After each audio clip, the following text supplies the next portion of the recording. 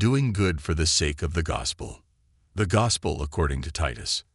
Titus chapter 2 verses 1 to 15. 1. You, however, must teach what is appropriate to sound doctrine. 2.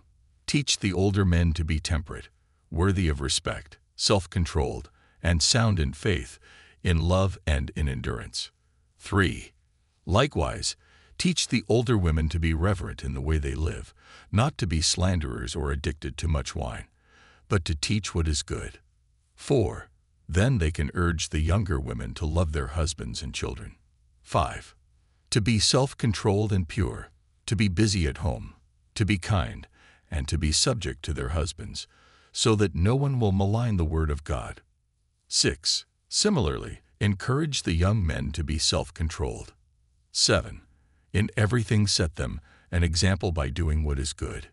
In your teaching show integrity, seriousness, and soundness of speech that cannot be condemned, so that those who oppose you may be ashamed, because they have nothing bad to say about us. 9. Teach slaves to be subject to their masters in everything, to try to please them, not to talk back to them. 10. And not to steal from them, but to show that they can be fully trusted, so that in every way they will make the teaching about God our Savior attractive. 11. For the grace of God has appeared that offers salvation to all people. 12.